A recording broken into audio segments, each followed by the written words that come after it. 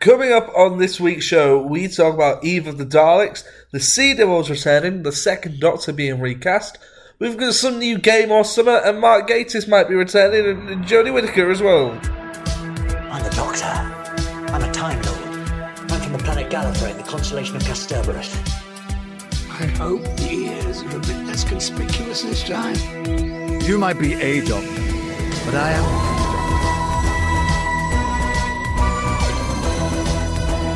I'm a doctor, but probably not the one you expect. Absolutely fantastic. All of time and space, everything that ever happened or ever will. Where do you want to start? Hello everybody and welcome back to Bigger on the Inside, the new Who Doctor Who Watch Along podcast. Hooray! Series 5, baby! First series of 2022. First recording of 2022. I'm Harry, joined as always by... Yeah, it is. I'm trying to think about... Yeah, it is, yeah. Yeah. Happy New Year, Tim. Happy New Year, Harold. How are you doing, Tim? I'm good. I'm good. You didn't finish my introduction. Oh, I'm Harry, joined as always by the somethingable Tim Saxby. How are you doing? Good. Great. It's nice to be back. It is very nice to be back. It's been like 20 days or more. I think it's been about a month since we've done a proper watch-along. Yeah. I did the Ark in Space ones with Harrison. If you listen to them, you know how much I hated them. And this episode is going to have, well, actually, the first episode of Series 5, which we did before the New Year, so it was recorded a while ago. Yeah. And so I think it's weird to listen to because we were pretty wiped out by Doctor Who and Flux and everything. Yeah, because by the time we finished Series 4 last year, like our Series 4, our fourth series of the podcast, we finished all the David Tennant specials, we finished Flux, and then we went straight into the 11th hour. And we were just, I think we weren't ready for it. So we later on, you will probably, this energy will drop. I feel like it's already dropped. Yeah, I think we had a lot of anticipation for this, Yeah. which you just heard. Anyway. Yeah, cool. So a lot has happened since we've gone. Firstly, we've had another episode of Doctor Who, Eve of the Daleks. Hooray! Should we talk about Eve of the Daleks? Yes, because we've not actually discussed with each other what our thoughts were on Eve of the Daleks. No, neither of us watched it live. No, I watched it, I think, a day or two afterwards. Yeah. Yeah. I think I watched it the next day, yeah. You go first. I enjoyed it. It was not as I was expecting. It wasn't really a Dalek story. Well, Daleks are in it, but it wasn't really about the Daleks, which is weird because most Dalek stories are very Dalek-centric. And this one was much more about this concept of like the time loop that was happening as the TARDIS was fixing itself and playing with that convention, kind of an action-y Groundhog Day type thing. Yeah. Yeah, and I enjoyed that. And I also enjoyed the supporting characters. I thought they were both really likeable and funny. What did you think to the concept of time loop?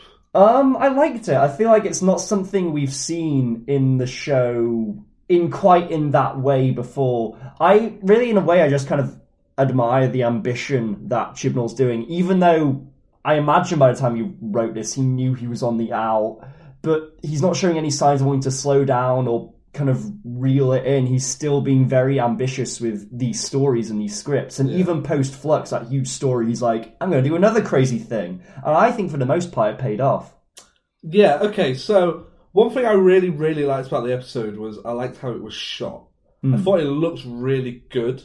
And the lighting, the smoke, and like the atmosphere, the whole thing was really well done. Especially that opening scene in the TARDIS, where I couldn't work out if the colour was changing on set or if they had done it in post afterwards. You know, where like Jodie's, like the whole thing is changing colour. Yeah. I thought that was really good. Obviously, then there's a scene where she runs out the TARDIS and all the TARDIS walls start to sort of rotate. Yeah, that was a cool shot. I think it is really well done, and some of the Daleks are just shot so well. I think it's really good. But I didn't like the time loop thing, and everything I didn't like about it was stuff that I was already apprehensive about. What was your main issue with the time loop? Bored of it. Bored of it? Yeah, like seeing the same sort of thing happen over and over again. And I know it's not the exact same thing, but like the whole thing of like, where's the beach? I was like, okay, it's funny once, it's funny twice. Third time, I was like, ah.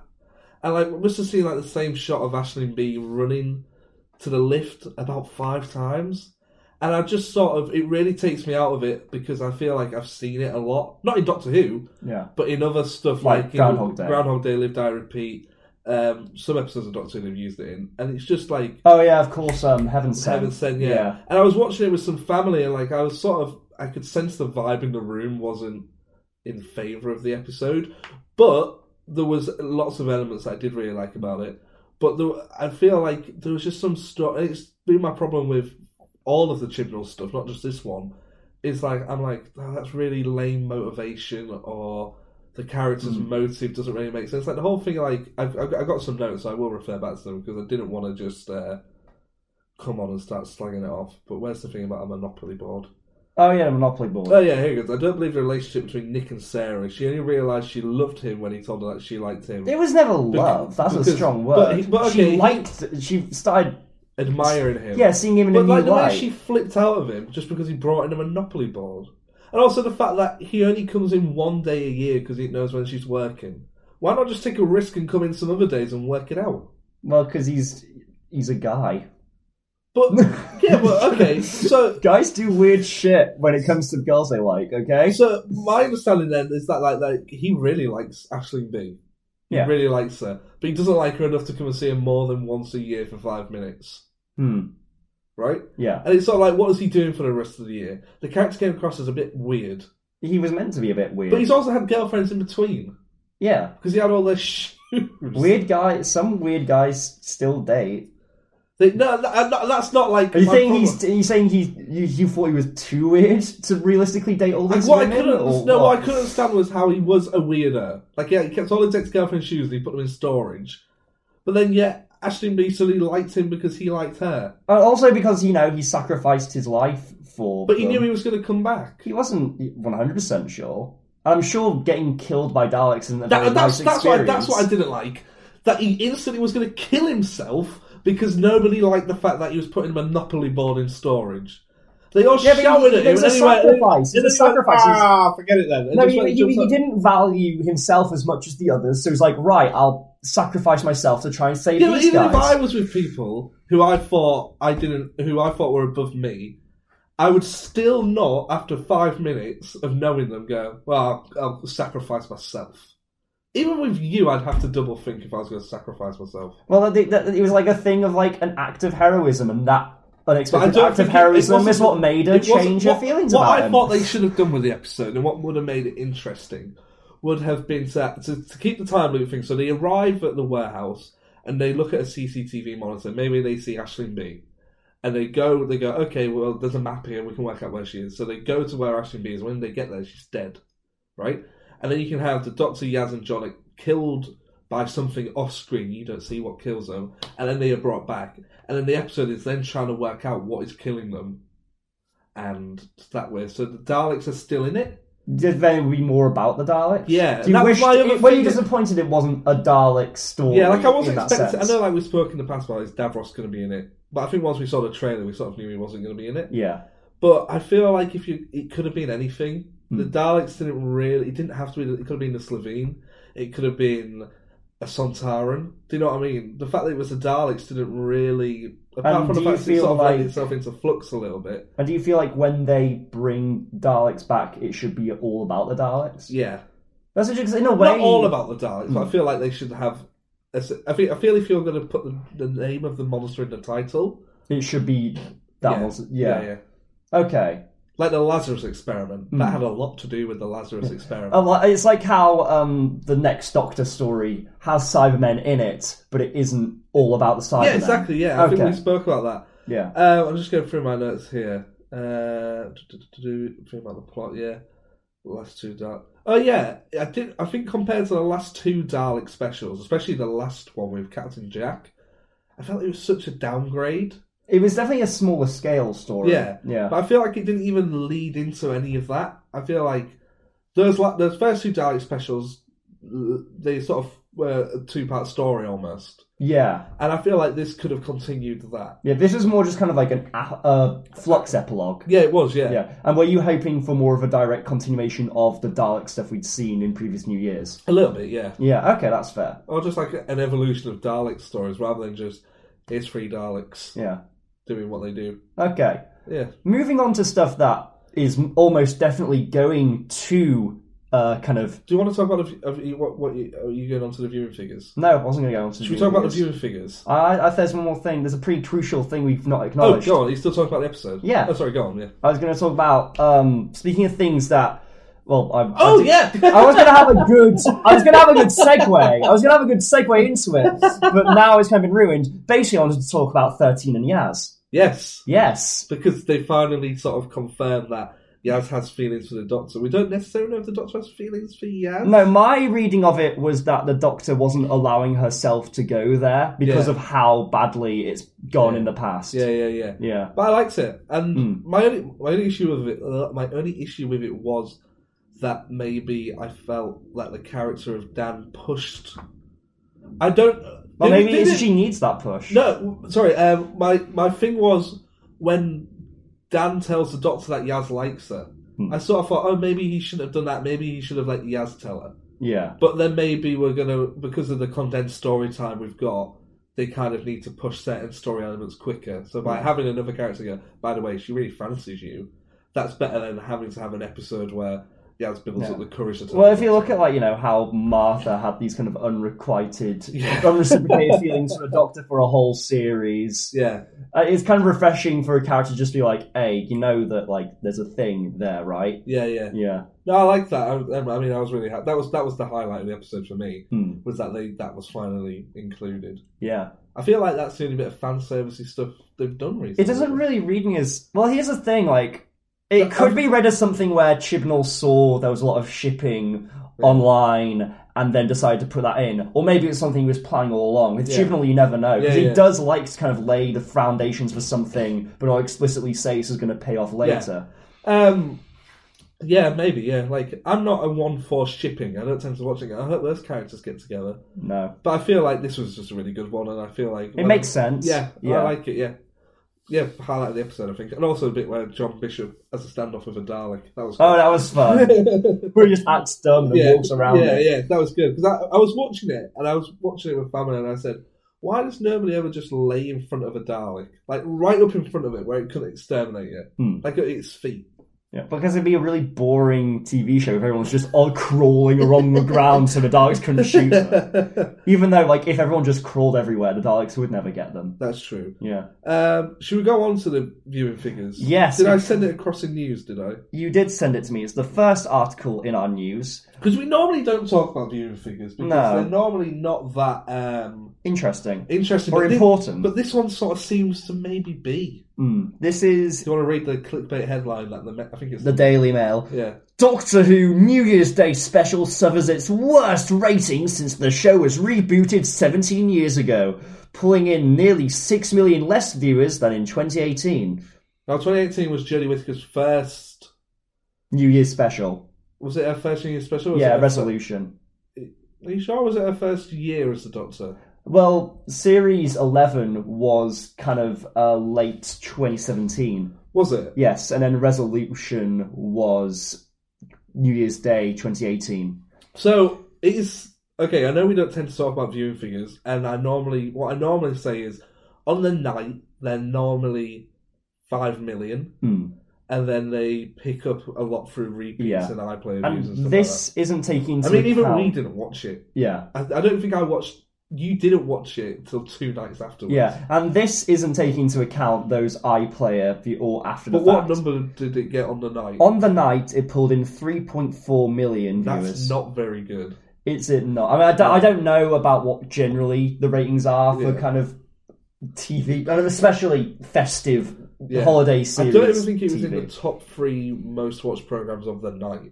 No, was it not? No, which is normally is. When it was on a Saturday... I think Strictly and Doctor Who are usually like the top 2. Strictly was always 1, and then Doctor Who was usually, no pun intended, flux between position 2 and 3. Yeah, depending on how interested people are in X Factor. Yeah. So considering that it's quite low, I don't know why. I can't work out, and I don't think it's to do with flux. No. Maybe it is, because maybe if there had been a bigger gap between Flux and New Year's, it would have picked up more viewers.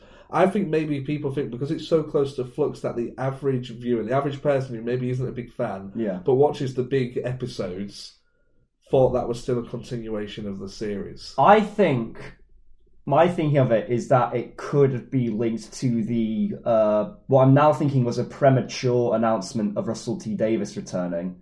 Because I feel like when the Russell and Moffat, during those eras, the awareness of who was running the show wasn't as much of a thing. But I feel like nowadays, in the contemporary pop culture landscape, people are much more aware of people behind the scenes. People like the Russos, Kevin Feige, Zack Snyder. All of that, yeah. So I feel like Russell returning made people much more excited about what's to come, but then also made them much less interested in what's currently happening. Because we're used to kind of the show having a big overhaul when a new showrunner comes in. So maybe people are thinking, well, I'm excited for Russell coming, but because I know that's coming and that will change everything, I don't need to watch what's currently going on. And that's so true, because I noticed it with our YouTube channel, and I think you said it to me as well.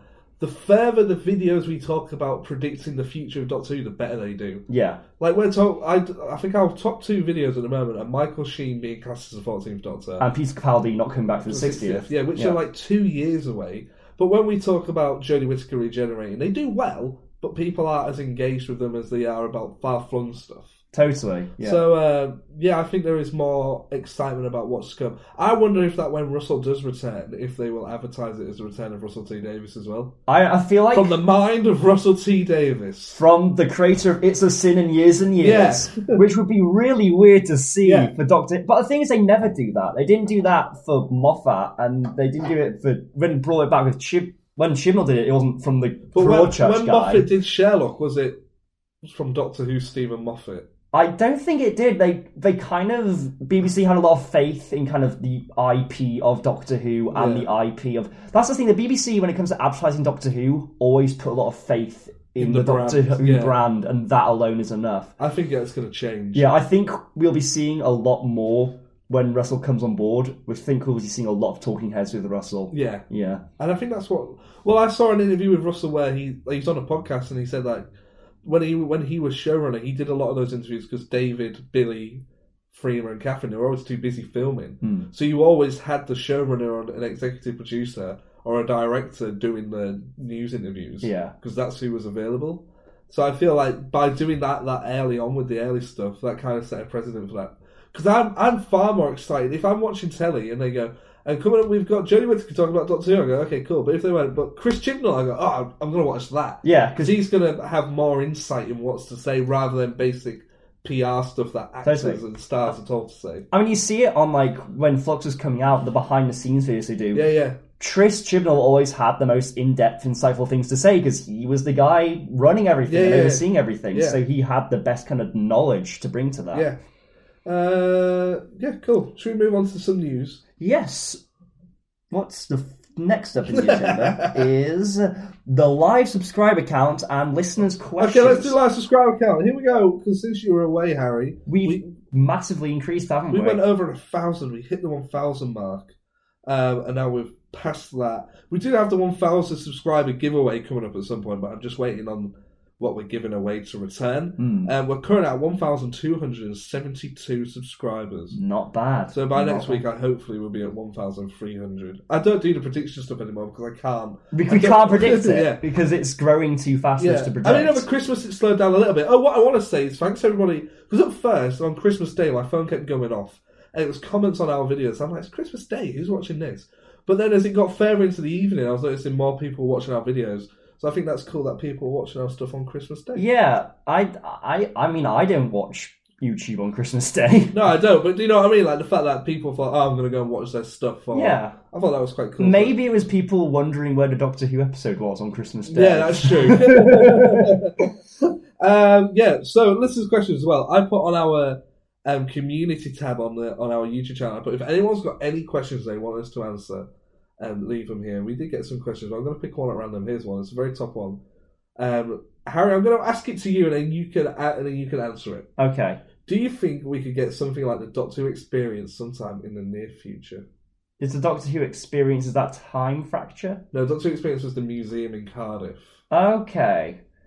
Now, thinking back to the news we've spoken about before, and maybe a science exhibition that's going to tour the UK. Oh yeah, we're already getting it. Yeah. We're already getting that. I was literally thinking of that. Those cogs are turning as you said it. I mean, yeah, we're already getting a sort of thing. What is it called? That science exhibition? Ooh.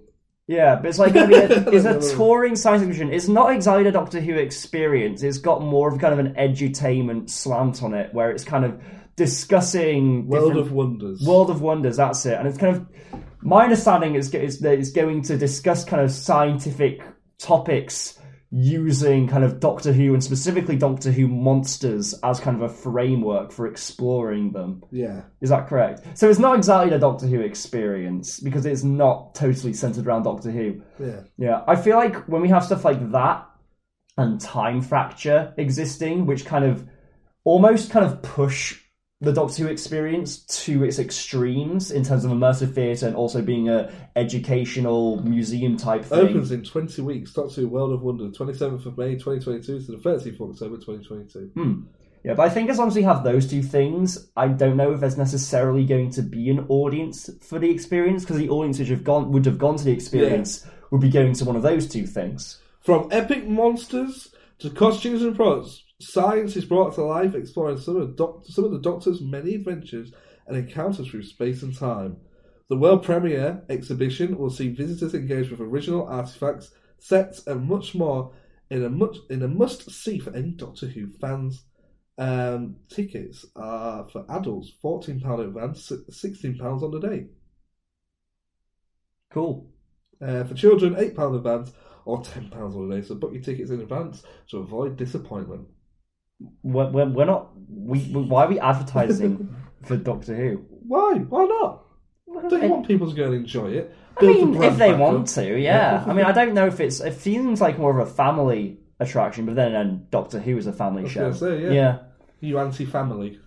Yeah, I hate families. That's why I'm here. Hate other people's families doing stuff together. My family's the best family. Yeah, all the other families are trash. Should we do some news, Harold? Yep. What's in the news today? Tell us what's in the news. Also, it's a Thursday. It's quite an early recording, so by the time this comes out, there could be some new news.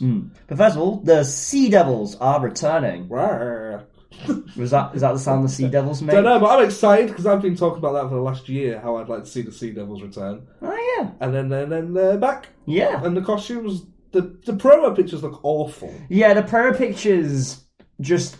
Because my understanding is what they're doing... That's like a fairground guy. It's not a great costume, but then I watched the actual Next Time teaser. And his mouth moves. And it looks like they're doing what they did with Grogu in The Mandalorian, where it's like a practical effect, practical prop costume, but then they're putting CGI enhancements over it to make it look... And for me, that seems to be kind of the way forward with special effects. Yeah. And it does look a lot better. Like, they look kind of cool when they were moving and pulling faces and stuff. I think they've only ever been in one story as well. So I think 2 stories. Oh, sorry. Yeah. So it's good that they're returning. That's all I have to say. Yeah, it's cool. I hope that they're actually in it and have something to do with the plot, considering that they're in the title. Yeah. Well, I've got a plot synopsis type thing in this Radio Times article which you sent me. Oh, go on then. Let me just find it. This episode finds the Doctor, Yaz and Dan in 19th century China, where a small coastal village is under threat from both the fearsome pirate queen Madame Ching and a monstrous alien force which she unwittingly releases. So this is the Chinese pirate Easter special. Yes. Will the Doctor, Yaz and Dan emerge from the swashbuckling battle with the Sea Devils to save the planet? Yes. So, there's that still to come. There's that one, and then the Centenary one? I think so. So there's the 3 specials this year. Oh, no, there's... I feel like there's one more. Is there? I feel there's one between Easter and New Year's. I swear there is. You mean Easter and Centenary? Easter and Centenary. I don't know if there is, you know. Shall I ask on Twitter? I mean, yeah, but I genuinely don't think... You excited for that one, though? I am, yeah. I mean, I'm not sure... I really don't know what they could do in this. I know it's weird, because it feels like... I mean, it's not something I've done before. Obviously, there was the year specials of David Tennant. So I guess it's expected, but I feel... Maybe just because of the placement of it in the year being an Easter special, but I can't help but anticipate something along the lines of Planet of the Dead. But I feel like this is going to be better than Planet of the Dead. I hope so, yeah. I feel like this already looks like and sounds like there's more going on. Fingers crossed for the return of Lady Christina. What would you do if in the middle of like their battle with pirates a flying London bus appeared in the sky? I think I'd phone you up. I'm very rarely do I phone Harry up. Only big news. When Russell returned, I phoned you up, I think. Yeah. And when Jodie announced she was leaving, I phoned you up. But if that, I'd phone you up in the episode. Yeah. I'd go, you fucking seeing this? There's a bus in China, and it's got Lady Christina on it. Oh, dear me. I really hated that character. Any more news? We have the Second Doctor has been recast in Big Finish. Oh, because they've never done the Second Doctor in Big Finish. I think yes, they have. They have, but it's only ever been sort of. They haven't had a voice actor. Right. Okay. It's always been like stories. Yeah. That have been, so it'd be like. It's always been like Fraser Hines reading a story. Yeah. Michael Troughton, the son of Patrick Troughton. Our grandson? No, it's the son. Woohoo! Yeah, is playing the Second Doctor now in Big Finish. And he's going to be in some new adventures alongside Fraser Hines' Jamie McCrinnan. Yeah. Cool. Look forward to it. Yeah, there's a quote from him. Let me just find it. From Patrick Troughton? From Michael Troughton. Okay. Yeah. When they phoned up out of the blue and asked how... No, it wasn't out of the blue. There was nowhere that phone call was out of the blue. Well, he'd already... There's nowhere the son of the man who played the Doctor got a phone call out of the blue to play the Doctor. That's not out of the blue. he'd already played him in Time Fracture, hadn't he? I think so, yeah. Possibly. Or it was a voice actor. I'll have a look. I believe it was Michael Troughton. Because I've heard of him playing the Second Doctor before. This is just his first time at Big Finish. Okay. I'll read the quote. When they phoned up out of the blue and asked, how do you feel about playing the Second Doctor? I sort of had to think about it. I said to myself, well, it would be a really fun thing to try to do. Not to try and recreate Dad's voice perfectly, but to give the kind of emotional, fun character that he gave. That's the way I looked at it. So it's a mix of me and Dad, really. I talked with Fraser Hines about it, and lots of fun stuff was brought to the recordings by them, ad-libbed. I think it might have been Tomb of the Cybermen when they were at a door, and for some reason Dad ended up holding Fraser's hand. That wasn't scripted. That was a moment they created together. It's difficult to do that kind of thing on audio, but it was that fun inflection in his voice I tried really hard to get. Yeah, you are right. It was Michael Troughton for... Time Fracture. Yeah. But yeah, no, it's good. I like the fact that it's him. There was a couple of really good voice actors on YouTube who can do really good Second Doctor's impressions. But yeah, no, it's good. I'm surprised it's taken this long to get someone to voice that character. Yeah, because my understanding is when it comes to classic Doctors, the Second Doctor is one of the more popular ones. Like, my understanding is he's at least more popular than Pertwee. Well, whenever we've done our anniversary, when we did the 3 Doctors and the 5 Doctors, he's always the standout. He's always our favourite. Yeah. So, yeah, cool. I'm happy with that. Yeah. I don't know if I'll give it a listen because I don't really listen to much Big Finish. We don't. No, we're naughty. But yeah, we'll see how it goes. Okay, next up is something you've entitled "Some New Game" or something. I don't understand it. It isn't. It's I think it's like an online game called EVE Online. I don't know what it is, but it's having some kind of like crossover expansion event thing. We've got, like, you know, Fortnite. Yeah. You know how Fortnite always has these crossover events with stuff like Marvel and Starbound and stuff. It's basically that for this game, EVE Online. Why can't Doctor Who for once just go... Why isn't it in Fortnite? I don't like Fortnite, I don't play it, but that would be better. I feel like Fortnite is only eyeing up the biggest of the big IPs. Like, you know, you have like the super huge IPs like Marvel and Star Wars. I feel like Doctor Who is at least one tier below that in terms of scale and wide mass appeal. What did what they said about it? Well, it's really just been announced. What did they say? Read it. EVE Online will host Doctor Who's most iconic enemies. As Ringo Starr. He's back! He's great! Oh. Come in! Oh, Happy New Year, Ringo! Happy New Year, Tim. You're just in time to give this... do you know what EVE Online is? I have no bloody clue, Tim. Oh, well, just read that over there. Harry's just had to pop out for a second. EVE Online will host Doctor Who's most iconic enemies in an unprecedented crossover event, beginning next week on the 13th of January. A teaser for the crossover, dubbed the Interstellar Convergence, appeared on Eve's YouTube channel this afternoon, but offers new clues as to exactly what will happen. Nevertheless, we see the iconic BBC sci-fi series' time vortex and, at the end, a Dalek mothership powering up. Weapon systems restoring, screams a familiar Dalek voice. Did you think the Dalek voices in Eve of the Daleks was different? No, was still one Nick of the Briggs. Daleks had a normal Dalek voice, but the other one had kind of a slightly deeper one. Yeah. Yeah. I've just noticed, because obviously I've recently been watching bits of Doctor Who and some Dalek voices appeared, and I did notice that Nick Briggs' voice has changed from the Matt Smith era to what we're in now. Do you think so? I mean, honestly, he's always kind of made a conscious effort to kind of give different Daleks their own kind of slightly distinct voices. Yeah, definitely, but I feel like the overall, if you were to generalise it, it's quite different. Do you think so? I guess I've not listened hard enough to realise. Yeah, whatever that is, good for them. I mean, I don't play EVE Online. Don't know what it is. I don't know what it is. Shall I have a look and try and work out what it is? Yeah, is it like a spaceship game? Is it like an MMORPG? I don't know. If anyone listening is both a Doctor Who fan and an EVE Online fan, please let us know. Because honestly, I don't know how much crossover there's going to be between fans of EVE Online and fans of Doctor Who. EVE Online is a space-based... You can read it. It's too many big words for me.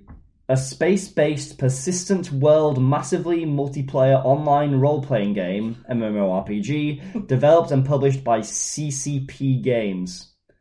Players of EVE Online can participate in a number of in-game professions and activities, including mining, piracy, manufacturing, trading, exploration, and combat.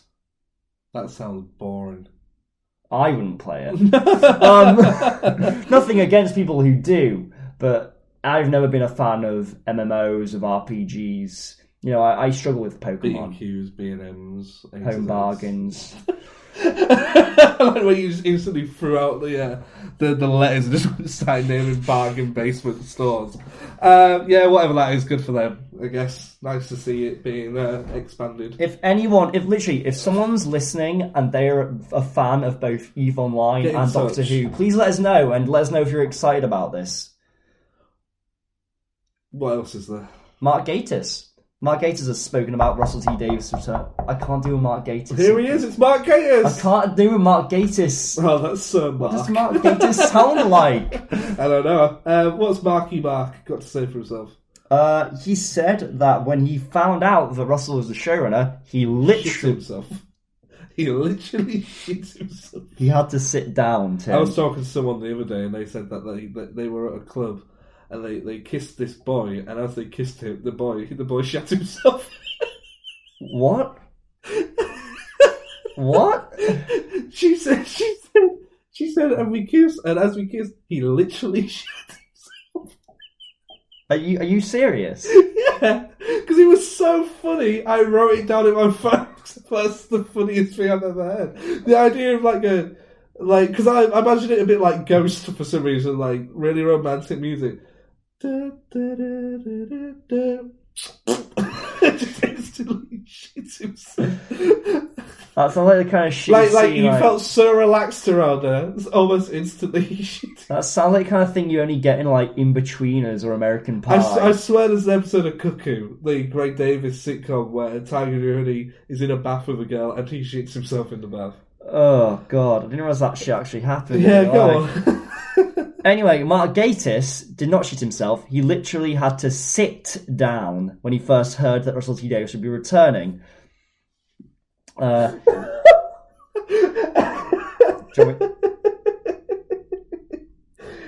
you alright, Tim? Give me a second. Okay. Joe, let's take a swig of your water, Tim. Alright, Karen, we're okay now. We're okay. I'll keep reading his quote. You could have knocked me over with a feather when I heard. I was on holiday. I got a text, and I just sort of sat down on a tree stump and went, "What?" He went, "What?" It's just amazing. Yeah, very exciting times. It's the most brilliant thing because Russell's doing it for all the right reasons. He's on a creative high. He doesn't have to do it, but he wants to do it. And I have no idea what he's going to do. Isn't that a brilliant thought? Can you read that quote once more time? Because I need to turn this into a video. Right from the top. Here we go. Nice clean one. Because I feel I ruined that slightly. Yeah. Mark Gatiss said that he literally had to sit down when he first heard that Russell would be returning. You could have knocked me over with a feather when I heard. I was on holiday, I got a text, and I just sort of sat down on a tree stump and went, what? It's just amazing. Yeah, very exciting times. It's the most brilliant thing because Russell's doing it for all the right reasons. He's on a creative high. He doesn't have to do it, but he wants to do it. I have no idea what he's going to do. Isn't that a brilliant thought? Every Doctor Who fan has an idea of how they would do Doctor Who. Russell has done it, and now he's doing it again, so God knows what that will be. He's the first person I've heard say that. He didn't have to do it, but he wants to, and that's why it's exciting. Yeah. I feel that's why I'm really excited about it, is because like the idea that Russell didn't have other options is ludicrous. Russell could do whatever the hell he wants. Yeah, and I think there's one or two other Russell projects coming out before. There's something with Helena Bonham Carter. Yeah, and so that's coming out, and I'm looking forward to that, but I can't wait for that to come out and for everyone to scrutinise that and every single cast member and whether or not they'd be good as the Doctor. Yeah, cool. I'm excited, man. It's interesting that Mark didn't know. I mean, Stephen only knew the day before. Yeah, and Stephen knows about Russell's plans, yeah, whereas Mark's not in that inner circle. Not in it anymore, got kicked out. Do you think he's like knocking at Stephen Russell's doors and like, come on guys, let's just have a look, let's just look at the 60th. Yeah, like sat there guys. really quiet, like shh.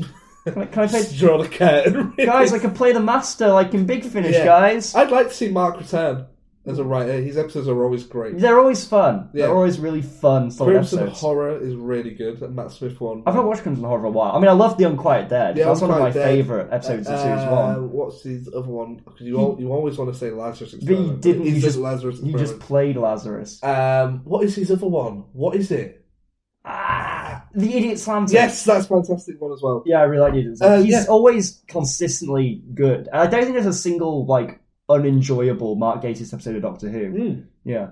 I think it's really good. It does surprise me that they don't know. I know we spoke about it before, but I really do hope we're going to get some of those our classic, our generation classic writers, Mark, Paul. Yeah, I mean, Paul keeps tweeting about Doctor Who and how much he's enjoying it, which keeps making me think, you come back, Paul? Is this a sign, Paul? Yeah, I hope he does. Yeah, I'm just excited to see him, because he loved Flux. Yeah. He really loved Flux. Yeah. He did a huge thread about how much he liked Flux. I so hope we get him on the podcast. We can keep trying, man. Well, in late February, we might have a cool guest on the way. Ooh. But Do I know about this person? No, I haven't told you about this. Ooh. I'll tell you off air. Off air, yeah. Yeah. I really like Mark. I think he's a great writer. I really hope he does return.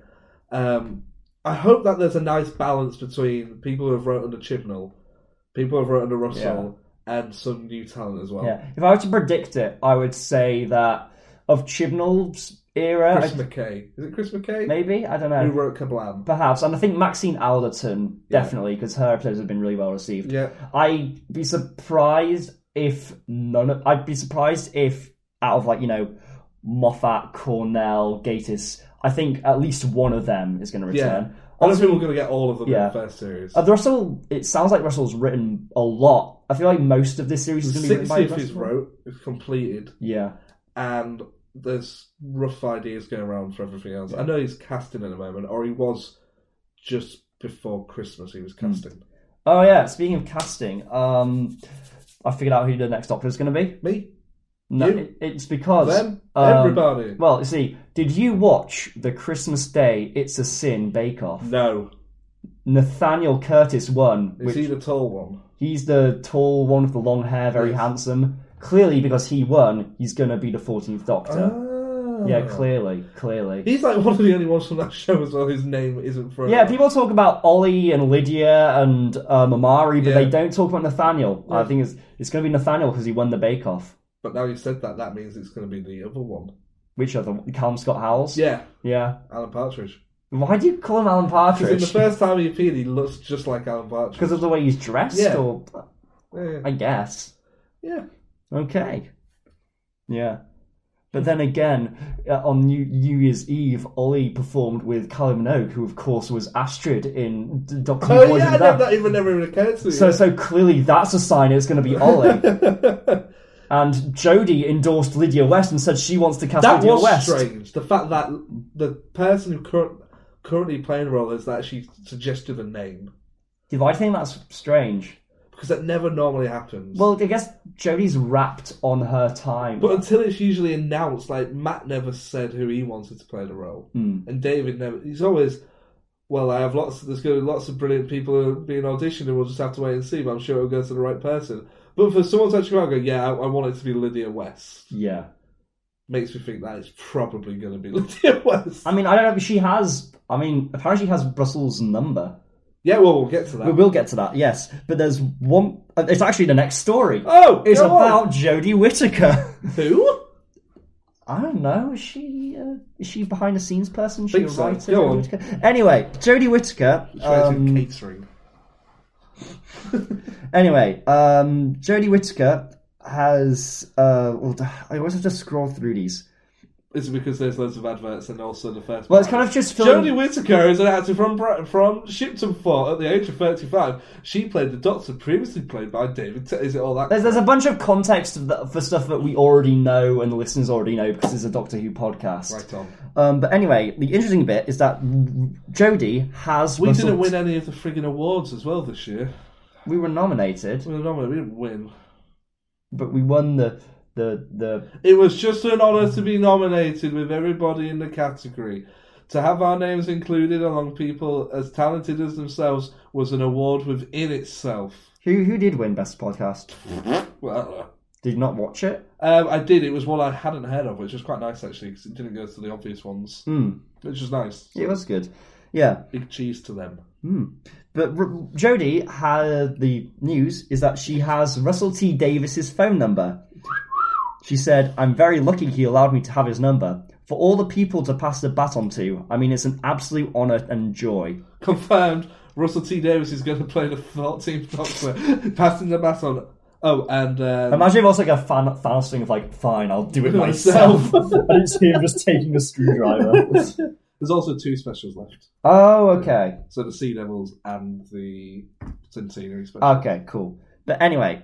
It's certainly in the safest and most exciting hands, and what a wonderful time for the show. Once you're in, you never want to leave. I suppose it gave me a bit of hope, like, oh, when you do leave, it doesn't necessarily mean you leave forever. So, basically, it's Jodie saying... Is Jodie Whittaker coming back for the 60th anniversary special? Whoa! Maybe. Maybe the 60th will just be the centenary again, but from... someone else's point of view? Yeah. Graham. Just sat on a bench for an hour and a half, and then suddenly the Doctor appears and he goes, "What the hell, Doctor? Nice to see you again." Was that you, Graham? Yeah. I hope she returns. Yeah.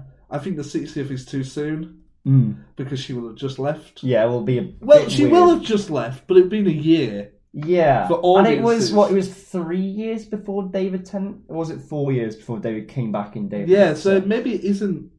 Maybe when we actually get round to the 60th, the idea of seeing Jodie again as the Doctor won't actually be...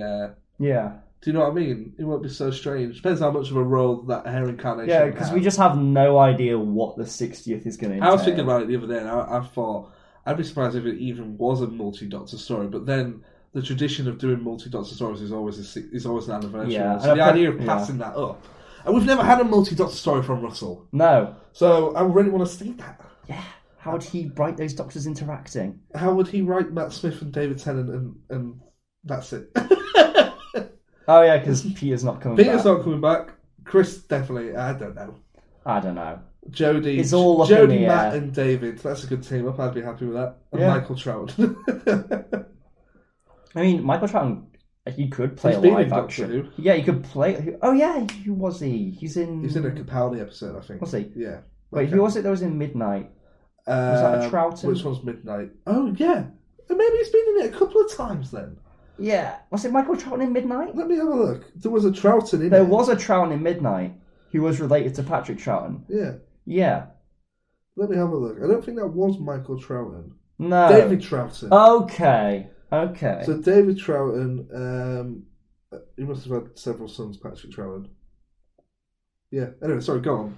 Yeah, but anyway... Let's talk about this for a bit, because I want to turn this into a video. 8 minutes is the ideal length. Yes, here's a new bit of news about the Doctor Who's BBC Centenary special. Apparently, the visual effects are being spectacular. The visual effects editor, Emily Lawrence, is choosing and coordinating the digital and special effects from various special effects companies and from visual effects expert Ben Pickles. What's so funny about the name Pickles? I don't know, it's the way you said it, like the way you paused, particularly from Ben Pickles. Pickles. It's because I was trying to say the quote without just reading the quote. I wanted to paraphrase it. Okay, sorry. I was trying to be fancy. It sounded like when Blackadder says Bob. Bob. Go on. Yeah, but anyway, here's the quote from Lawrence. We're in the thick of the Doctor Who Centenary special at the moment. I can't give anything away, but I can tell you it's going to be an absolutely spectacular episode with a lot of visual effects. Talking about the future of the show, or do we want to talk about this first? Yeah, because visual effects, they're cool, but I don't necessarily, it doesn't mean quality. Like, you can put as many visual effects in, but as long as the story's got to be good. I mean, I'd say like the biggest kind of VFX episodes we've had so far have been the first and last episodes of Flux. Yeah, the first episode of Flux especially was crammed with them. And they weren't necessarily the best. I think the CGI stuff with the ships and stuff was really good. Yeah, I think good. the green screen's stuff, the problem, isn't it? Yeah. Yeah, the green screen stuff kind of showed a bit, which actually leads on to what Lawrence has said about what they want for the future of Doctor Who's special effects. Yeah. And they talk about the 360 screens in The Mandalorian. I knew he was going to say that. And how they used gaming software to create these amazing landscapes is something I'd love to see in Doctor Who. The actors walk in front of the screen and the environment moves with them. That means we wouldn't need green screen anymore, and we would really help the VFX vendors, and we wouldn't have to spend hours rotoscoping out the green screen. Basically, what do you know about the Mandalorian special effects? It's basically like a big LED screen, like an almost 360 screen that you can film the actors in front of. Yeah. Almost like going back to like Hitchcock stuff of putting a car in front of a projector so it looks like the car's travelling down a road. And it renders in like real time, doesn't it? Yeah. Because it uses the Unreal Engine, I think, which is used for video games. I think so, yeah. Yeah, It but it looks actually amazing. says here, Yeah. Disney's The Mandalorian uses virtual sets created using Unreal Engine, a powerful video game creation tool that gives the director complete control over the set and surrounding digitally generated environment. This would mean the digital effects would need to be created before principal photography begins instead of being added afterwards. Yeah, cool. I like it. I mean, why would you not want to do that? The Mandalorian looks amazing. You can't tell. It's. I didn't know until afterwards when someone told me about it. Said, that's actually. It looks like they're on location. It does. It doesn't genuinely look like does. they're on a green screen. It's not like we're trying to find an easiest way of doing green screen. We've found a better way of doing locations without having to travel. And the reason it's so effective is because the characters, like the background, doesn't need to be made to match the lighting of the actors because the actors are lit by the LED That's screen true. lights. I thought of that. Yeah. So that's just like one additional thing that you don't need to figure out. Yeah, I think that's great, and the fact that they're moving out of the current studios and they're moving into the Bad Wolf Studios. That's what I was thinking. I'm really hoping where they filmed His Dark Materials, and programs like that. I'm really hoping then that's going to mean there's that 50 million coming in. Yeah. 50 million Sony investment coming into Bad Wolf. So yeah, I can see that being. Imagine the kind of things they could do with a TARDIS interior. That was like CGI walls and stuff. I would rather that be a practical effect. I feel the same. Just because that's a set they would be returning to regularly. It just makes sense to make that. And also just as a viewer to know that that's real and that if you wanted to, if you could visit, you could go and touch the walls of the TARDIS. I feel like you want a TARDIS to be a tangible, livable space. Rather than just being a centre console and a green screen around it.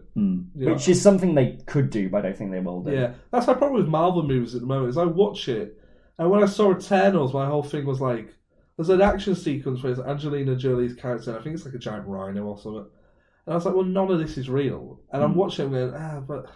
I thought a big emphasis of Eternals was that they shot a lot on location. Well, this definitely wasn't, because she was like super speeding and giant mythical rhino creature. Right. It was just like... So my thing is like, I feel like it sticks out the most in Infinity War, where they're on this like planet Titan, and it's got this huge, vast wasteland around them. Yeah. But the actors don't move more than like a couple of feet from where they are, because obviously most of that world they're in is CGI and not real, and they can't see it. So they're just kind of, it still feels very kind of isolated and very claustrophobic because they're stuck to this one small space to move around. Yeah, definitely. Yeah, and you can just feel the artifice of it.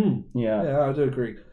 Yeah, but no, that's great. I mean, I don't think you should. My favourite episode of Doctor Who always was set on Earth. Yeah. And I feel like if you go to space and you go on spaceships, you either go into a factory in Wales that looks a bit like the interior of a spaceship, or you go to a quarry. So I feel like being able to do the 360 stuff with a big LED screen means that you can digitally recreate or create new environments that you haven't actually been able to film. You'll really believe they're in a real quarry. Yeah. Well, no, I mean, you won't have to do a quarry. Yeah, but imagine if they did. Imagine they just had this technology and they just made real-life quarries with it. We're in Cardiff Bay. That'd be quite funny, actually. Yeah. Anything else? Any other news, or is that the last of it? That's all the news you sent me. Shall I have a quick look to see if there's any other Doctor Who news that we might have missed? Yeah, quick Google. And do I need to kind of fill the airwaves while you get your phone out? Yeah. Let's see. I was about to talk what I had for dinner last night, but I just had a pizza. I had pizza. Really? What kind of pizza did you have? Well, I'll tell you what I'm going to do for the new year. Can we do recommendations in this part and in the watch-along? Okay, but that's extra. That means I need to watch twice as many things. But just because sometimes we pre-record the watch-along bit. Okay. And I forget. All right, Sim. So, what's your recommendation, and why is it Toast of Tinseltown? Let me have a quick look. It's last 24 hours, Doctor Who Centenary Special. There was that rubbish thing by the Telegraph. Did you see that? No, I didn't. The article was why Jodie Whittaker failed as Doctor Who. Oh, that's just a miserable title. And basically, my understanding is the article is about why that incarnation of the Doctor didn't work, but for some reason they put the blame on Jodie Whittaker herself rather than anything around her. They basically said what everybody said, which is the writing isn't as good, but for some reason said it's Jodie Whittaker's fault. I'm going to recommend two things. Okay, is one of them Toast of Tinseltown? One of them is Toast of Tinseltown, which is the follow-up series to Toast of London, which I think I've recommended before. Did you watch it? I did not watch it because I want to watch Toast of London first. Yeah, I would recommend it because there are some different changes now it's moved to I understand it takes place in LA. Yeah. Yeah. And I think the stuff that is set in England is set, it's like they've built in LA and flown the actors over to LA. I feel like stuff looks slightly different. That's only because somebody who's watched that original show a lot. And the performances are slightly different, which I like because it's been 7 years since it was last on. Yeah. So they've expanded, they've sort of evolved the characters, which is quite nice. But yeah, it's good, it's really funny, and it's actually laugh out loud stuff, which is good. Yeah. Like, I watch it on my own, I'm laughing out loud. But what else I'm going to recommend, you reminded me there with pizzas, is what pizza did you have last night, Harry? Cajun chicken. I had margarita. Ooh. Which is boring, but it's because I'm doing not Veganuary. Veg-January, where I go veggie for January. I did it last January, and I probably mentioned it, but I'm doing it again this January. And last year, on the 1st of February, I just ordered a big barbecue chicken pizza, and I sat in my bed and didn't wake up for 3 days. So like a big food coma. But I'm doing it again, but I want to see how long I can go by being veggie. Wow. So you're 6 days in? Yes. How are you finding it so far? I've caught myself out a few times, but luckily it's been like I had a pot noodle that was chicken and mushroom. And I just bought it, but luckily it's chicken flavouring, so it's not actual chicken. Okay. So a couple of times I've been in Asda and I've put like a bag of Haribos in my bag, and then I look at the thing like, I can't actually eat these. Oh yeah. Do you feel any kind of tangible difference? As in how I feel? Yeah. I mean, obviously it's not even been a week. Not really, but I know last year I did notice like I lost some weight, which was quite nice. But that's not because I wasn't eating as much, but it's because what I'm eating is better. Yeah. You know what I mean? It's like I'm still having wraps for lunch and stuff, but I'm just not having cheese and chicken. Yeah. I'm like there'll be like veggie chicken in there now, and there'll be nice salads and stuff and sauces. Okay. And, do you know what I mean? So I feel like for anyone struggling to eat better, or maybe that's your New Year's resolution, just cutting meat out altogether then encourages you to then start eating side foods that are healthier. Yeah. Because like in my cupboard at the moment, it's full of chocolates and biscuits and stuff for Christmas, which are all veggie. But like, instead of just putting cheese on everything, which you can still do if you're doing, depending on how strict you want to be, It just, I feel like once you've done it, you go for it a bit better. Yeah, You know what I totally. mean? Oh, hello. Ooh. I spilled my drink. And what do you anything? Recommend? Yeah. Yeah, but you're going to hate me because it's something I've recommended before and you always roll up your eyes. Is it Succession? No, it isn't. What is it? Lego Masters Australia Series 2, baby! I know it's probably a really weird thing. I feel like it's a niche thing, but it shouldn't be a niche thing because it's great. I see it advertised a lot. It's like Bake Off, but with Lego. And people creating insane things out of Lego. It's so good, I know Tim. when you recommended it the first time, I did go and watch a couple of episodes. I did enjoy it. I don't feel I'd enjoy the American version. The Australian version is the best version. Is it? Yes. Okay. The Australian Lego Masters Australia, so good. It's on all 4 or E4. Because the American one's kind of based with the movies, isn't it? But no, it's got like Will Arnett hosting, and it's much more heightened, like American shows are. Yeah. And the Australian one uses kind of the same format and a very similar set, but like the hosts are different, the judge is different. It's one of the like 12 only kind of like certified Lego like experts in the world. Okay. Who's the host, and like the builds are actually a lot better. The Australians are better with Lego than Americans. Yeah. Yeah. Cool. Yeah.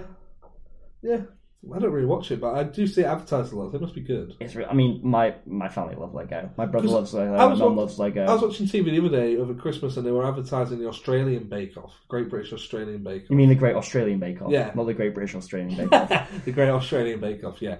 And someone I was with said, "Why are they showing that over here? We're not Australian."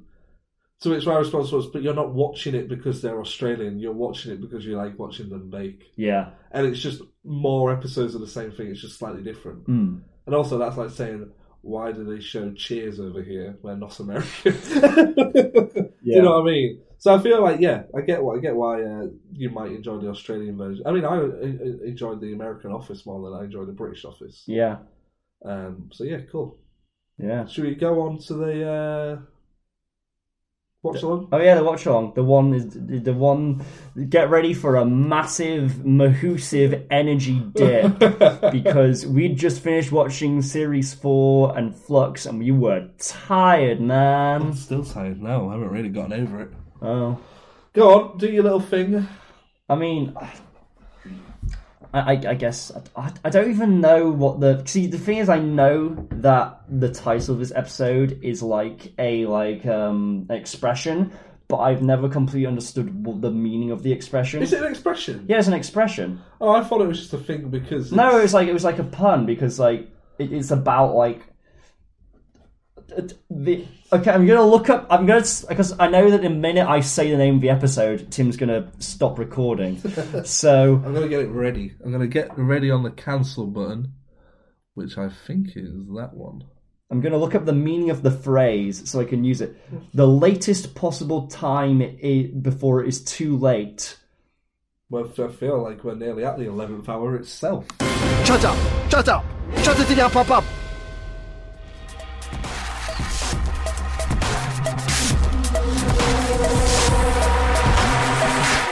What's the point in having you all? Harry, my boy. We're doing the first ever episode. Remember the peaks, remember the peaks in the audio. You can't sing too much because nobody likes it when I'm going to be honest. People sing on podcasts is my biggest pet hate. I would have tuned out by now. You've got to stop. I'm being serious, I'll stop. There we go. Okay. So we're going to do the 11th hour. We're going to do the 11th hour. By Stephen Moffat. Yeah, Harry, what episode are we doing? We are doing the 11th hour by Stephen Moffat. Let's go! The first Matt Smith episode. It opens with the Earth, like we've seen in many Doctor Who episodes. It crashes in, and there is the 11th Doctor, Matthew Smithell. Honestly, it's a very strange cold open. Why? Well, I don't don't really do much, does it? It doesn't. It's kind of like an action. It's kind of a continuation of what we saw at the end of time. But he's taking his jacket off. Yeah, the jacket's gone and he's fallen about, and it's weird. I don't know if we really needed it. It's fun though. It's fun. It's kind of like, this is what Doctor Who is now. Now it's because literally everything is so different, and it kind of opens like we're big, we're fast, we're cinematic, the cinematography is so different in this series. It feels much more, I want to say, sweeping, if that makes sense. Grand, yeah. There's a certain grandeur to it. Wide. I'm signalling wideness with my arms, ladies and gentlemen. He's put his arms out. And the hands are at an angle to signify the ends of the wideness. Yeah, I can see. It's a big frame. Should we talk about the new opening titles? Yeah, you don't like them, I don't like the fonts. You don't like the font? And I don't like the the crashing lightning sounds. It's just play the music. Okay. And then I feel the TARDIS stuff needs to be sped up. It's like dun, dun, dun, dun, where I'm like dun, dun, dun, dun, it still has to dun, dun, dun. No, but it's like dun, dun, yeah, but underneath it has the dun, dun, dun, dun, dun, yeah, but it's not as prominent. Whereas Tennant's is like, yeah, we're fucking going. Let's go. Let's go kick an alien in the dick. Whereas this is a bit more methodical. Yeah, and I'm like, here we go. We're travelling in time. And I hate the font. The font's awful. As in, like, the font for the actors? Yeah, the actors font. It's like, Mark Smith. Like, big, fat letters. You don't like the big, chunky letters? No, it's naff. I like the actual new logo, though. I think the new logo is really good. Yeah, the DW. Yeah, with the little throwback to Arthur. Yeah. To Arthur?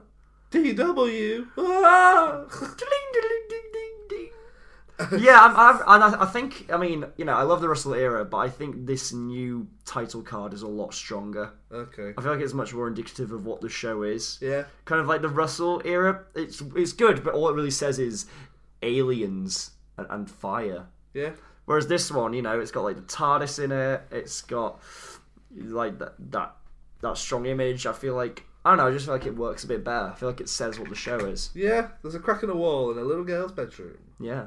Her name, Amelia Pond. And for some reason, like all kids, she's praying to Santa. Do you find that weird? Yeah. But aren't kids a bit weird? I didn't pray to Santa when I was a kid. I knew who Jesus was. Yeah, but like some kids are weird, aren't they? Yeah. She's 21 now. Yes, she's a little younger, 1 year younger than us. Than you. Than me. I'm 23. Wait, so was she 9 when she did this? Must have been. Huh. The TARDIS crashes in her back garden. Kablam. TARDIS. Oh, Kablam's a different episode and too. Matt Smith gets out of it.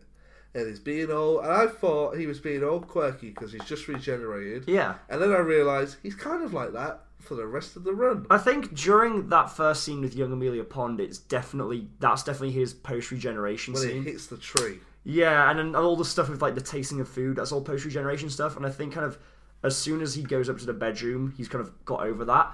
And that I really like because... I'm going to say this. Wow, chicka, wow, wow. What? Once he's up to the bedroom, he knows his stuff. He's going to bang the ants. The aunts. The nan's out, Tim. Yeah. Yeah. And she's left you all on your own. Oh, no. Is that your Matt Smith impression? I'm going to go to the TARDIS. That's worse than... That's way worse than my Matt Smith. Amy, no, don't do that. Hello, Amelia Pond. I'm Matt Smith, I'm the Doctor. A lot of I'm really tired. Tim's really tired. He's just had a nap. He says wibbly wobbly timey-wimey. He does. Should we talk about Matt Smith? Yes. He was 26. 26, that's a young age. What did you think when this episode first aired? I remember when this was our first... New Doctor. Yeah. When this first aired...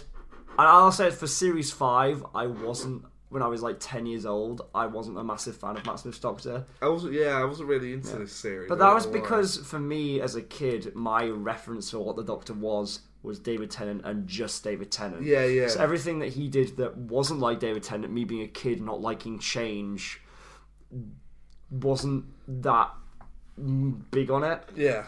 And I don't know, it just felt... I stuck with this series and I watched it as a kid. I remember being out for the very final episode and watching it on iPlayer, but not being that fussed. And I remember that being a turning point, being like, oh, I'm not that fussed that I'm missing an episode of Doctor Who. Yeah. Go out live. I remember the last episode I saw was the Christmas Carol one as a kid. That was the last one I watched air. Yeah, I think I saw that. I honestly couldn't tell you. Yeah. And I found this is interesting because obviously we loved the Russell era. We grew up with the Russell era. And now we're getting to this era, which we've both, just said quite distinctly, we felt completely differently about as kids. Yeah. Like, so nothing we say about this series is influenced by nostalgia, or maybe it could even be negatively influenced by nostalgia. I don't know. Everything's very blue. It is very blue. The intro's blue. The TARDIS is more blue. He's wearing blue. Yeah. The bedrooms are blue. Yeah. They're in a little fairy tale village. Where is it? Is it? They say the name of it. I can't remember. It's fictional, but it's an actual. It's the name of the place isn't real. Yeah. It's in Wales. Yeah. It's the same place where at the end of Human Nature Family Blood, where they see old Timothy. Oh, okay. It's the same place. Right. Yeah. Matt in David's costume. How do you feel about that? It's always a bit weird, isn't it? Who? Oh yeah, Matt in David's costume. What did you think I said? I thought you said Matty David. I was like, who's Matty David? How do you feel about Matt in David's costume? Right. It's fine. I'm used to it. I mean, I feel like it's not as weird. I don't think I liked it at the time. For me, it wasn't so bad because he didn't have the jacket on. So yeah. It's a similar thing to how when in The Woman Who Fell to Earth, how Jodie... It's all raggedy, isn't it? Yeah, how like Jodie's got the waistcoat on, but she's not got the coat. And like obviously how when we see Capaldi for the first time... She has to go on at first. Does she? Not in The Woman Who Fell to Earth. Yeah. Yeah, but then she quickly loses it. Yeah, For most of it, she's just kind of in the waistcoat. Yeah, but she just wears a coat. Okay. Yeah. Matt in David's costume. Yeah, I found it a bit strange when I was a kid. Like when he uses the Sonic. I think I was still. I was still a little bit like, that's David's. When I was a kid, I was like quite possessive over it. Really. It's weirder seeing, especially like the opening shot of like of David's TARDIS interior. Yeah. And seeing Matt with David's / Chris's Sonic. Those two things were really weird for me. Yeah. I mean, well, I don't know. They're weird for me now, but I don't think as a kid they were weird for me. Because as a kid, we didn't have this understanding that the TARDIS interior and the screwdriver were personalised for each Doctor. Yeah. So when I watched the 11th Hour for the first time as a kid, I just kind of assumed that he would have that screwdriver and that TARDIS. Yeah.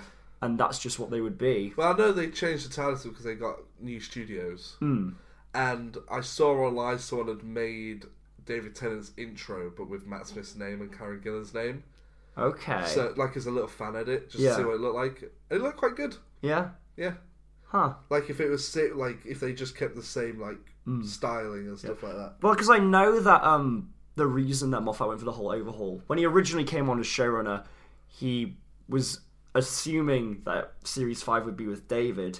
And my understanding is that when he was going to do that, it would have been much more of a kind of a transitional thing, where there wouldn't be a huge overhaul. But because David was leaving with Russell, he was like, alright, screw it, I'm going to overhaul everything. Yeah. And I remember being very thrown out by the branding. Even on stuff like DVDs, I felt it was slightly too kiddie-ish. Okay. Like, there's a lot of... I think a lot of the attention was on the monsters a lot. And do you not think that's just because you were older, and so you were more aware of that stuff? Not really, because it's only been a year, wasn't it? From Matt Smith to David Tennant, so... Yeah, but you kind of said you were entering a different stage of your life when... Yeah, I guess so, but I don't know. I mean, I looked at... I've got a note here, and it reminded me of Tumblr, this episode. Well, because I remember, like, Matt Smith's Doctor and this era is when the show really took off in the US, and also Sherlock was on. Media. And the big Wholock thing was a huge thing, wasn't it? Should we talk about Sherlock? Yes, because there's that one sequence... They sequence... enter the fucking mind palace of the Like, Doctor. it goes into Matt's eye and does, like, the whole tracking thing. I was like, this is Sherlock. It's awful, is what it is. Had Sherlock come out by the point that Series 5 came out, or did Sherlock come out later? 2012, I think Sherlock was. No, because I remember Sherlock was definitely out by the time the Christmas Carol episode came out. Yeah. Because I remember I didn't understand who was involved with what creatively behind the scenes, but I knew that with the Matt Smith era, there were different people in charge, and it was the same people. Well, who Matt did Smith Sherlock. auditioned to play Watson. Did he? Yeah. Okay. So they must have been in production around the same time.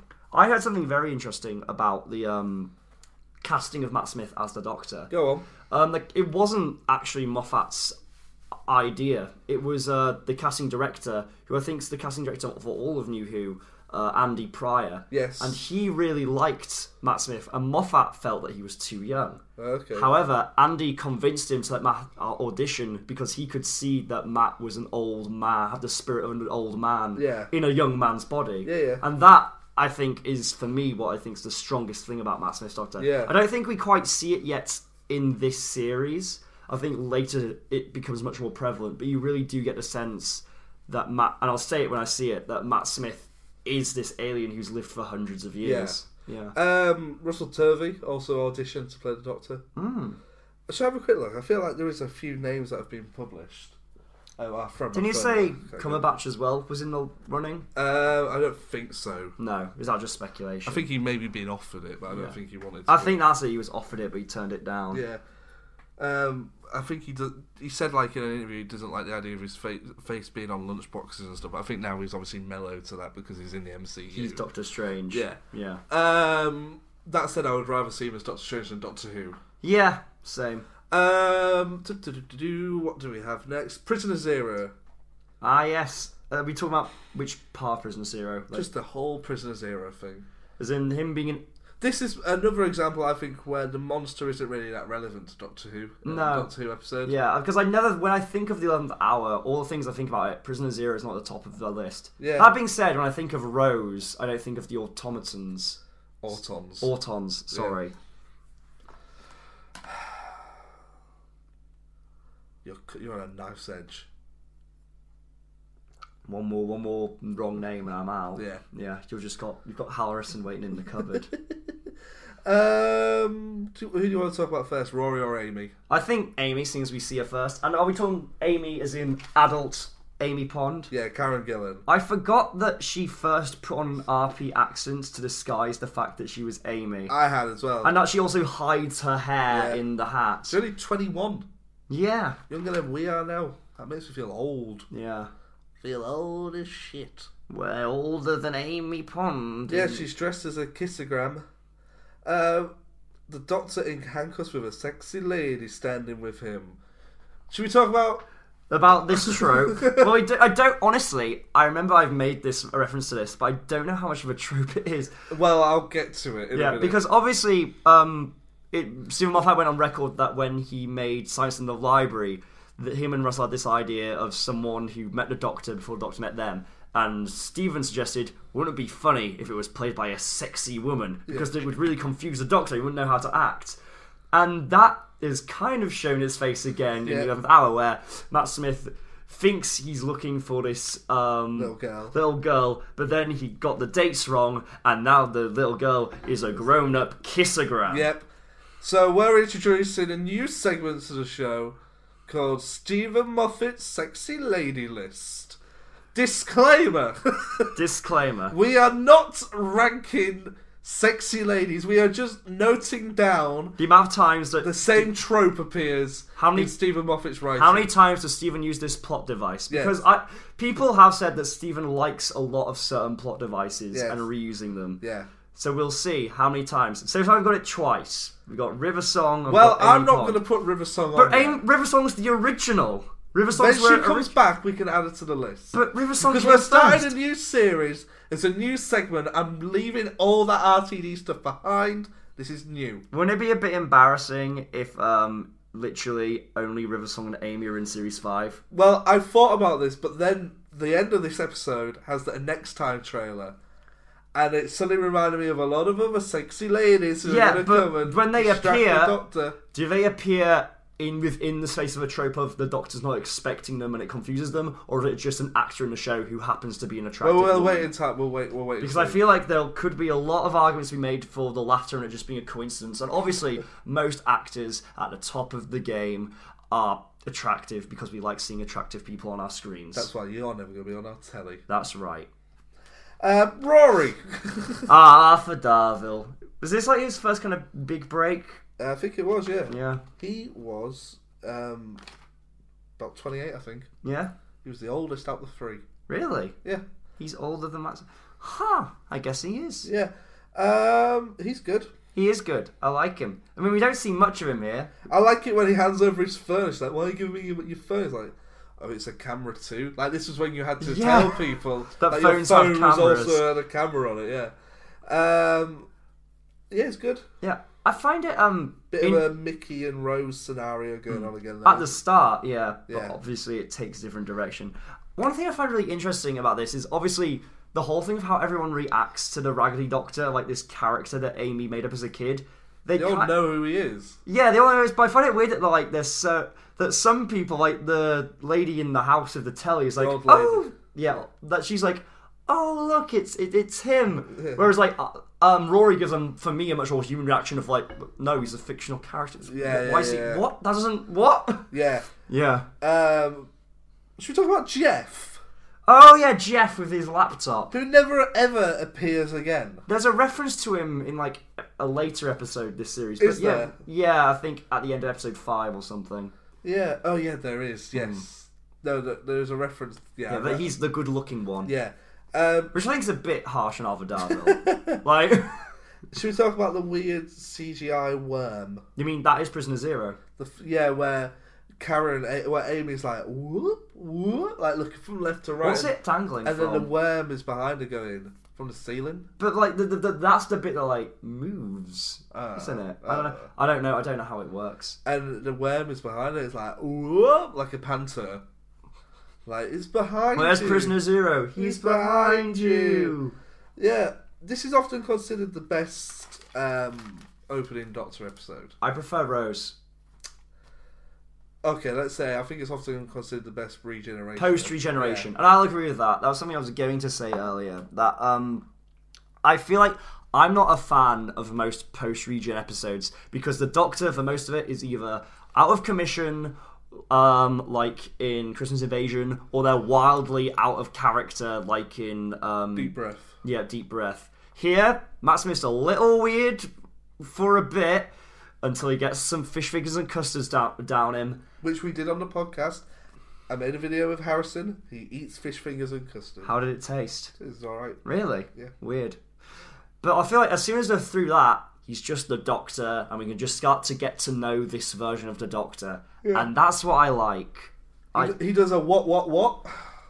Does he? When does he do a what? When Amy says, "You said 12 years." And he goes, What? And then Amy drags him and runs off. I mean, obviously, do you think there is still some remnants in the script of it being written for David? I don't know how much Moffat had written.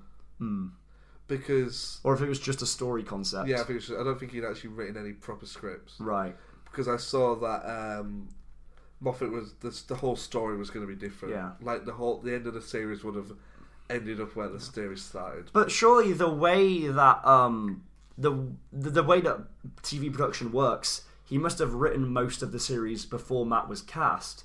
So surely when he was thinking of the voice of the Doctor to write for, well, Moffat said in interviews that he doesn't write each Doctor differently. He just leaves it up to the actor. Yeah. He just writes. So he didn't distinguish between writing for Chris, writing for David, and writing for. Not really, I don't think. Really, that's interesting. That's very interesting. There's a lot of random children playing in the street in this village. Because it's like an idyllic... I feel like here's like the Moffat era depiction of England and the UK and the Russell era depiction of wildly different. Like Russell, you get like London, you get the big metropolis, you get London flats. Moffat, you get quaint little English country village. Yeah. I feel, and it's like night and day, and I feel like that speaks to like how radically different these two eras feel. Yeah. Doctor on Jeff's laptop, we've done that. We haven't talked about the browser history joke. Oh, God, that gets repeated a few times, doesn't it? I feel like Matt only makes it the one time, doesn't he? He makes it again when he's... Oh no, the second Doctor when... The first Doctor when he puts on the sonic glasses. That's the Capaldi, I think, makes it like 3 or 4 times the browser history joke. The Doctor drives a fire truck. Yeah. He covers all bases. He's got the police box. He's called the Doctor. The Doctor drives... very fire good. truck. The Doctor drives a fire truck with a big extending ladder, while Rory drives a Mini. Are you Get any more phallic symbol than... You're saying that the 11th Doctor is compensating?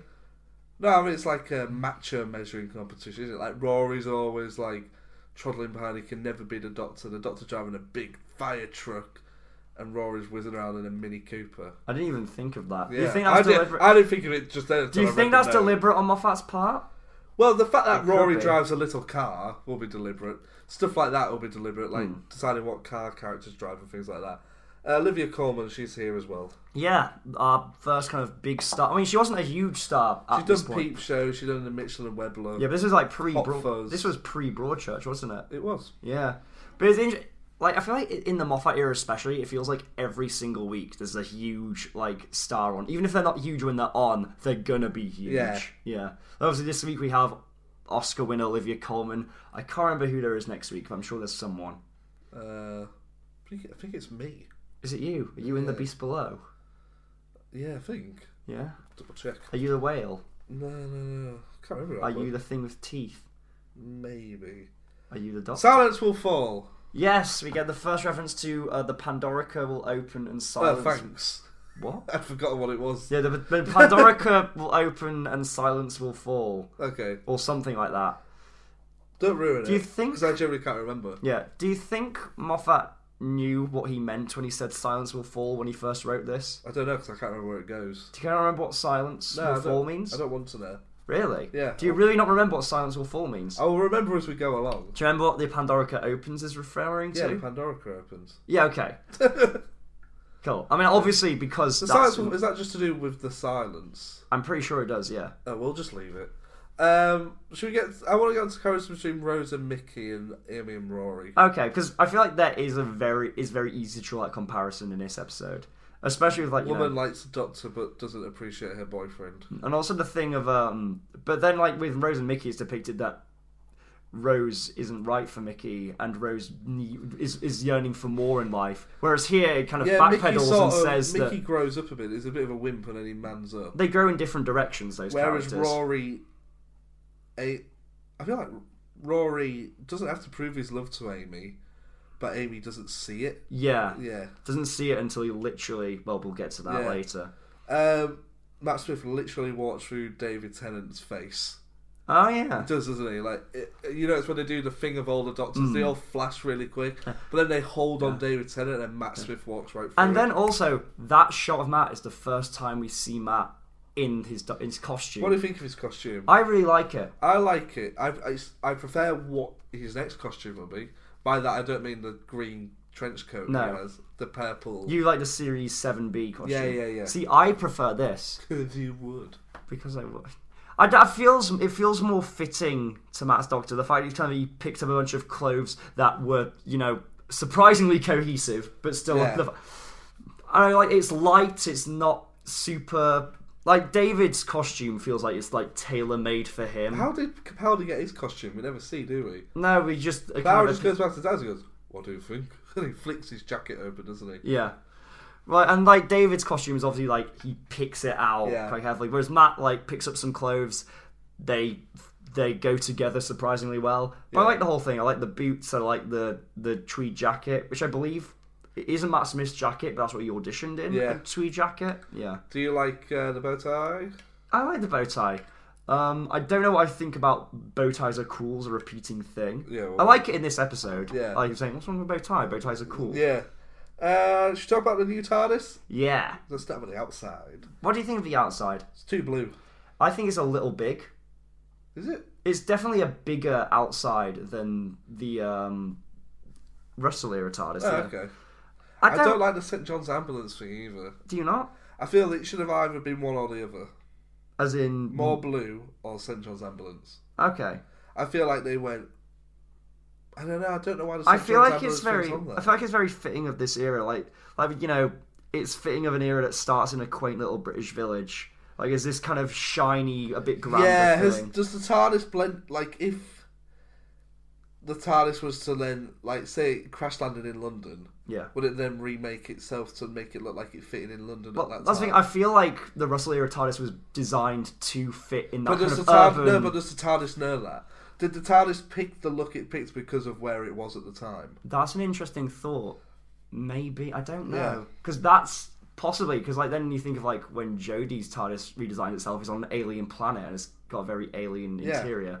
Yeah, that's an interesting theory. Should we talk about the interior? Yeah, I really like it. I like it more now than I did when I first saw it. I didn't like it when I first saw it. I did like a lot of the stuff when I first saw it. Same. I feel like I've grown to appreciate it over Yeah. time. Yeah.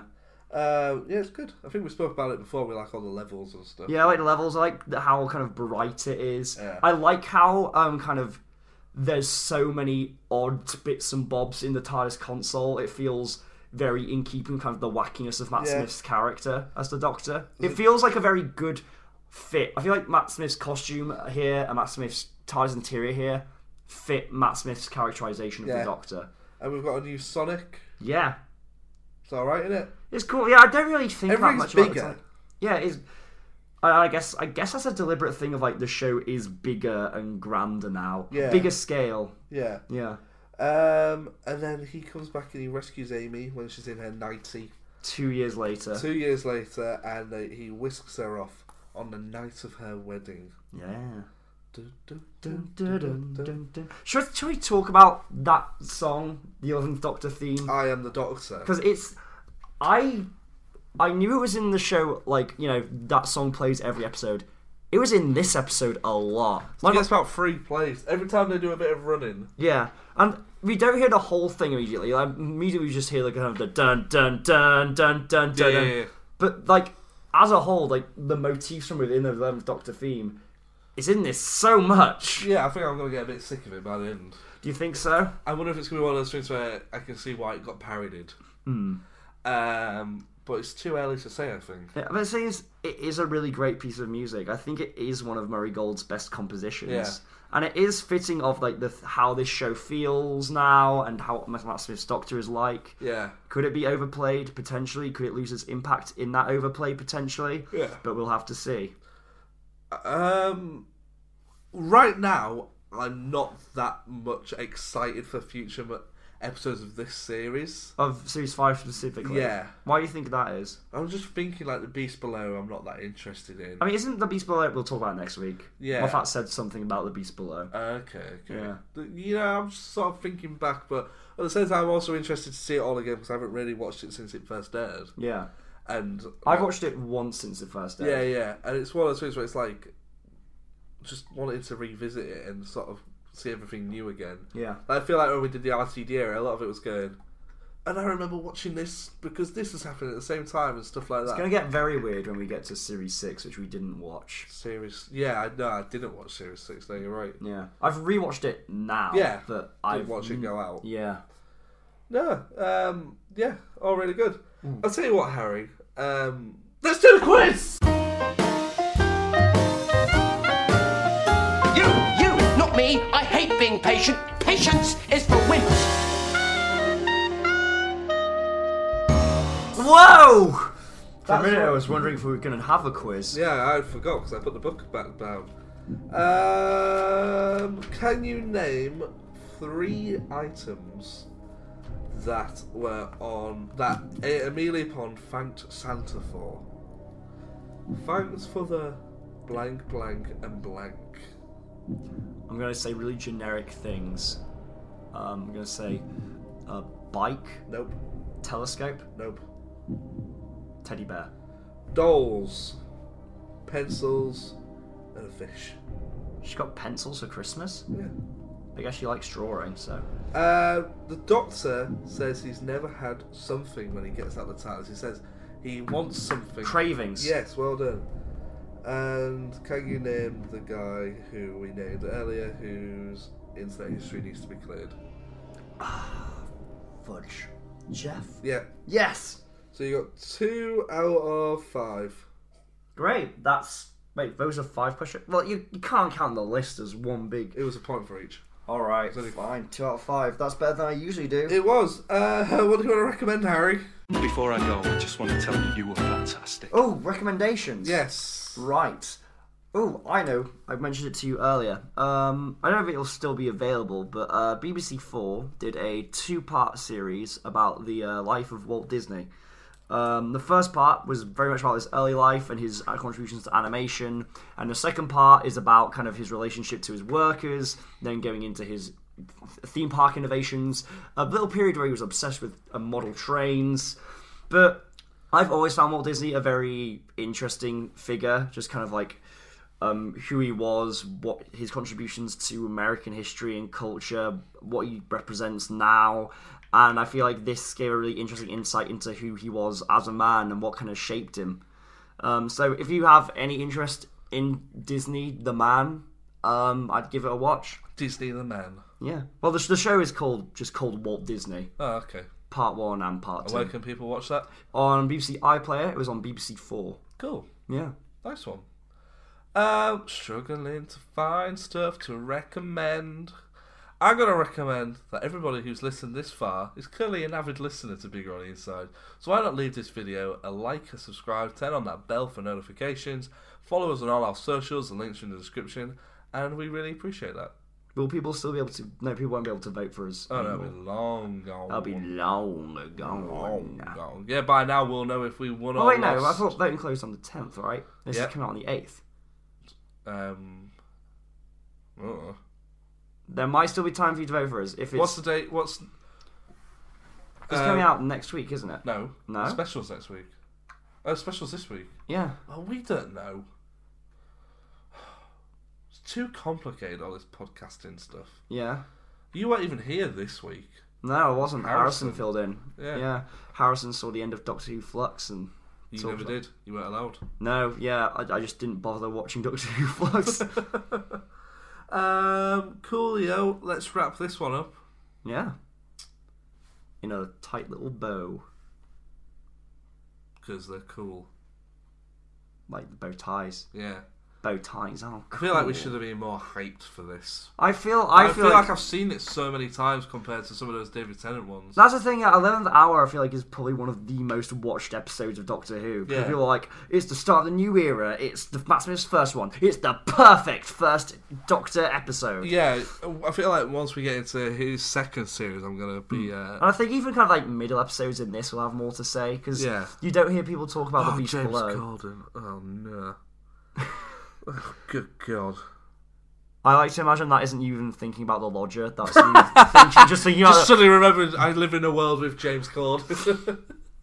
We did a quiz at university the other day in the university nightclub, and one of the options, it was like a multiple choice, and one of the multiple choices was James Corden. He was greeted by a giant boo. Really? Yeah, from like a group of students. It's so weird that the UK has collectively turned against James Corden. Yeah. I really like Gavin and Stacey, you know? I can't bring myself to make those kind of stands because he's great in One Man, Two Governors. I really like Gavin and Stacey, so I can't. But it's just a shame he's an arsehole. Make sure you subscribe to the official Bigger on the Inside podcast.